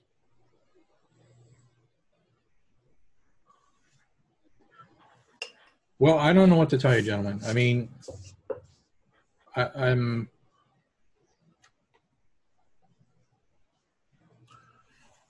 We have reason to believe that something's going to happen tomorrow, and we don't know what it is.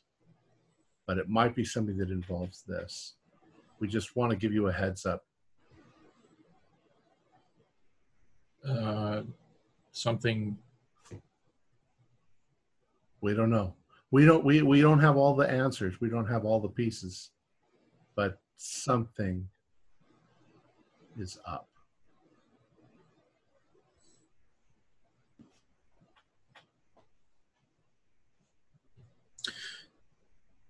So he kind of looks to you, Jasper, and he's like, may I have this?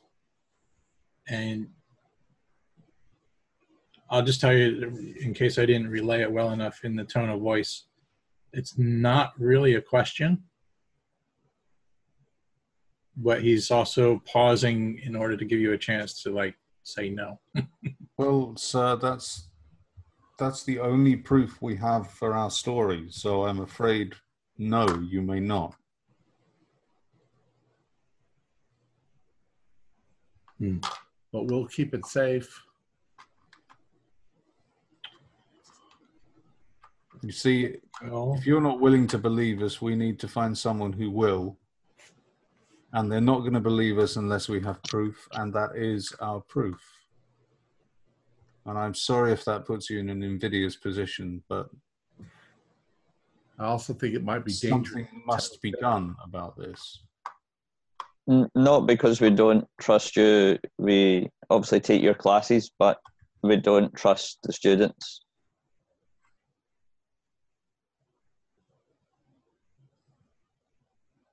You did find this on the school trip, correct? Yep. Rod did.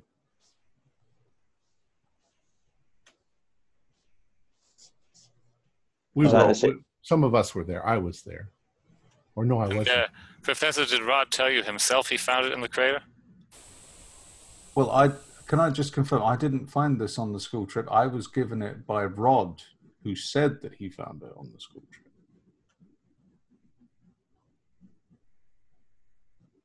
Okay, this is rather confusing.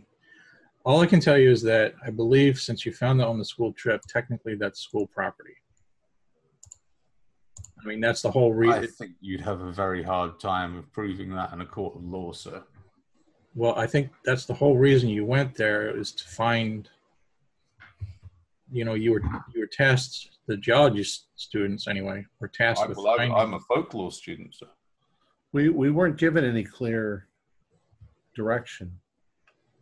That's true. It was rather peculiar, actually. Maybe less so for folklorists. But as I recall, even the geology students were simply looking for whatever might be of interest, which did seem a rather expansive mandate. I'm going to snatch the stone back. Well, I'm going to try and snatch the stone back from him. Snatch the pebble from my hand. In what might possibly be a big mistake. How about we offer to bring it back in 48 hours after this supposed incident's going to happen? That'd be a good compromise, yes. You know, Before I embarrass myself. I just suggest that to the professor. I say, look, we are concerned that something may happen involving the students in the next 24 hours. How about we bring it back in 2 days for your care?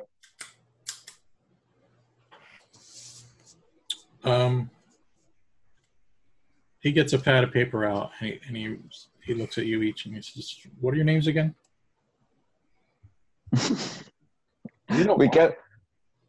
We give them the names of the other students. No, two of us.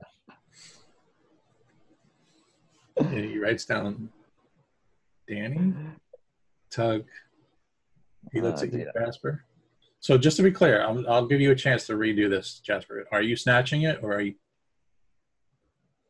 I'm thinking about snatching it. He was thinking about snatching it. I saw the look on his face, and then I offered to do the deal. The compromise. Okay. So And the GM just gave you a second chance. If he's asking me for my name, I'm going to tell him my name is Arthur Two Sheds Jackson. All right. Hold on. Let me write that down. Arthur. What? Two shades? Arthur Two Sheds Jackson. And my name's Anita Tinkle. He knows who you are. Jerry, he looks at you for your name. Very Dawn. Oh dear. Okay, I'm going to give you here's your moment. Snatch it away or you're going to lose it. Okay. Dexterity roll. All right. He starts to reach for it. What? No. That's bad. Oh, 16 out of 80. Like it's like a cobra striking. What did the professor roll, GM? Did he roll a good roll? I think he's stunned. He's not going. Oh, I didn't mean to hit him that hard. Yeah. He's a little shocked and stunned. And he just says, right, okay. So I'll get back to you, gentlemen. I'm going to go have a talk with the dean about the situation, and we'll figure it out from there. Uh-oh. Good day, gentlemen. Good day, Professor. I think we're about to get We're expelled. down. Well then, Jasper. If as we're walking out, I'm like, well then, Jasper. Arthur. Two sheds. On the way out, it says, we'll just go to some other chemical company and tell them that it's not a meteorite. Should how about actually, Tug, that's exactly what I was going to suggest. Either that, or we get in touch with our Federated Oil ourselves. Oh, Okay, so if we've left, I've got an idea. I just suddenly say, wait a second. If what these alien doppelgangers are trying to do is remove evidence of their existence, why don't we create evidence of their existence? Why don't we go to the newspaper and put an article in it about aliens invading the schools? I know it's ridiculous.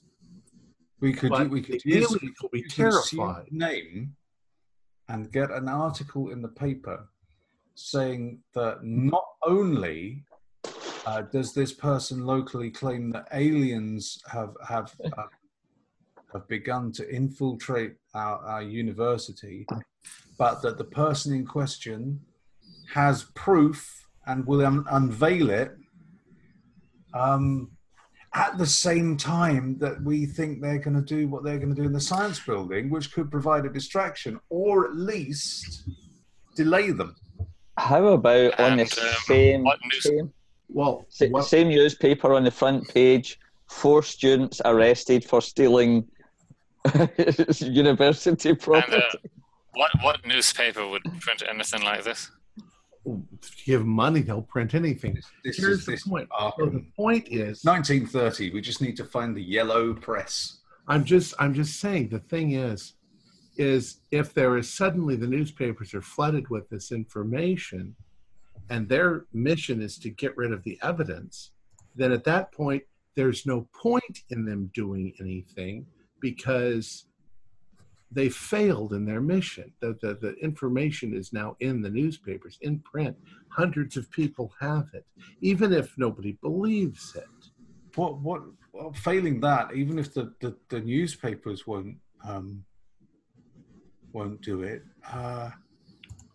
perhaps we could just... Did you see any of them reading works of fiction in the library? Yes. Well, that may be the answer.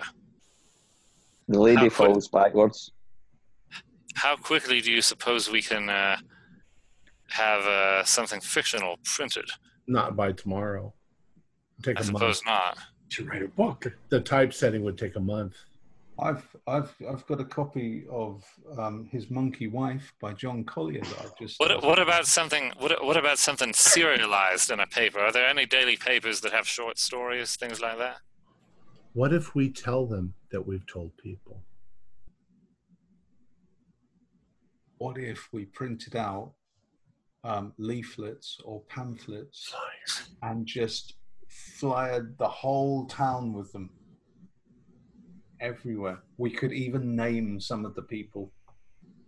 Do it anonymously in the middle of the night, in the dead of night, and just paste up things. I mean, we could get in trouble for it. But their names are...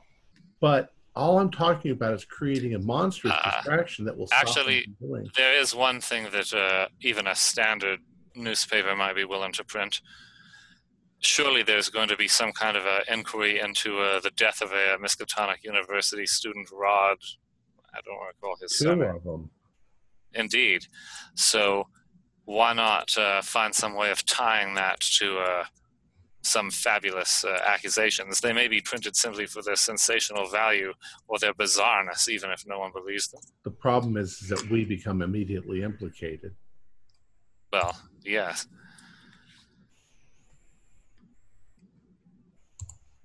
What is Sticky Wicket? I think we hide in the professor's cupboard with all the weapons that we've got, and when the guy's shot, we just shoot everybody.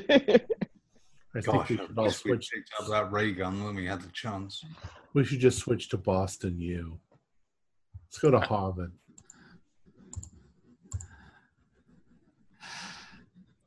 Well, I'm happy to call it there, unless you guys want to have a think of, I don't know what's better, to have time to think about it, what your next step's going to be, or do you want to talk it out now? Or I wanted to go to Berkeley, but my mother wouldn't let me. She said there were too many poets there. Damn it, I wish I had now. All those poets will be living in a park across the street on Temple in a few years. In a park. Maybe we should go back to the library and ask Armitage if we can hide in the library for the next 48 hours. And we'll keep an eye on his books. Nobody here believes. I told you our only choice is to kill them all.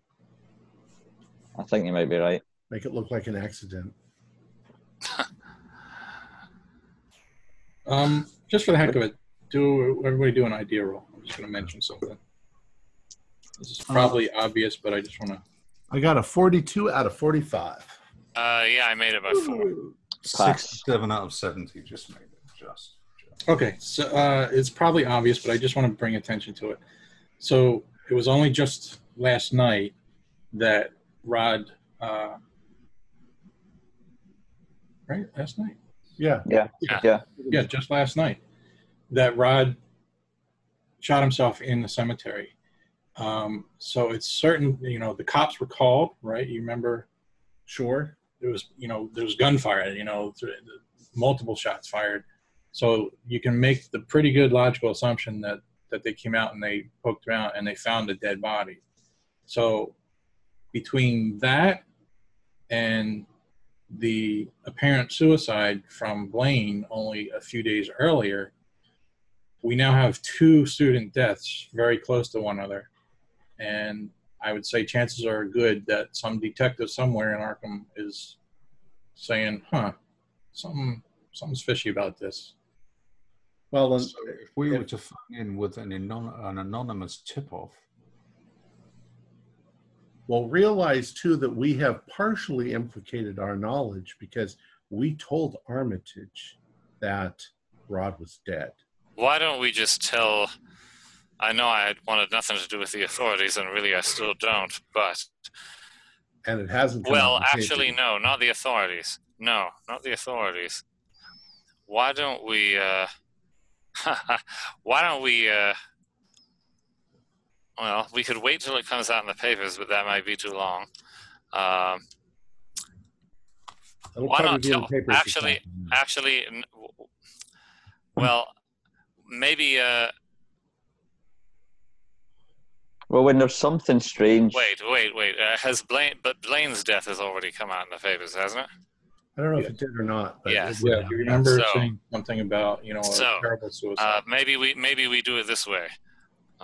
Someone other than me, considering that he used my rifle, someone other than me, go to a detective, tell them everything Rod told you, everything. Well, I guess let's just call him Rod. Everything Rod told you, and that he also told you he was going to kill himself.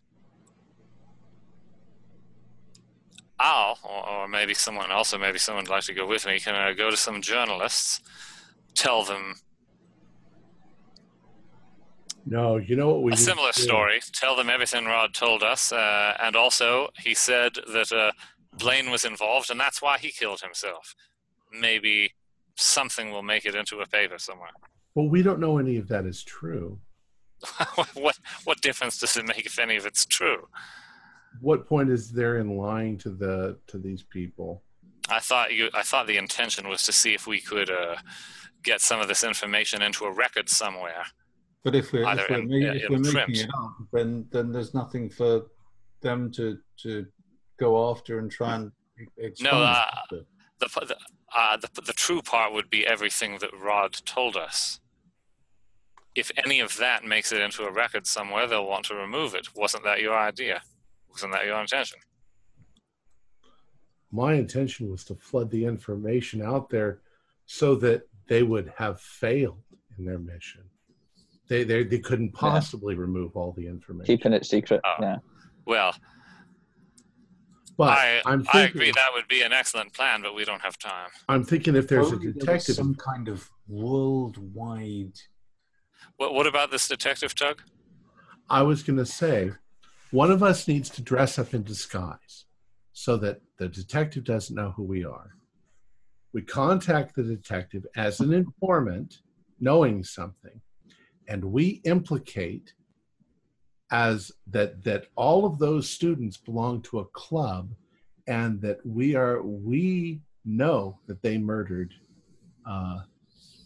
We could tell them that they murdered both Blaine and Rod and made it look like suicides. How would we know about Rod's murder yet? Because we know. We're an informant. We would know, and he would then know that we know. But have you ever worn a disguise? what's there to wear? I could wear my grandma's old trench coat, and it's just so that he doesn't know who we are, or one of us is. If we told them it had something to do with the marijuana or white slavery or something, they'd jump on that. You could tell them it has something to do with that chemical company and the minerals. That way, when they start looking into it all, they start finding bits of the same evidence that we found. In any case, they'll get all those students together and won't let them do whatever they're going to do. I really like the idea. I like the idea of your flyers.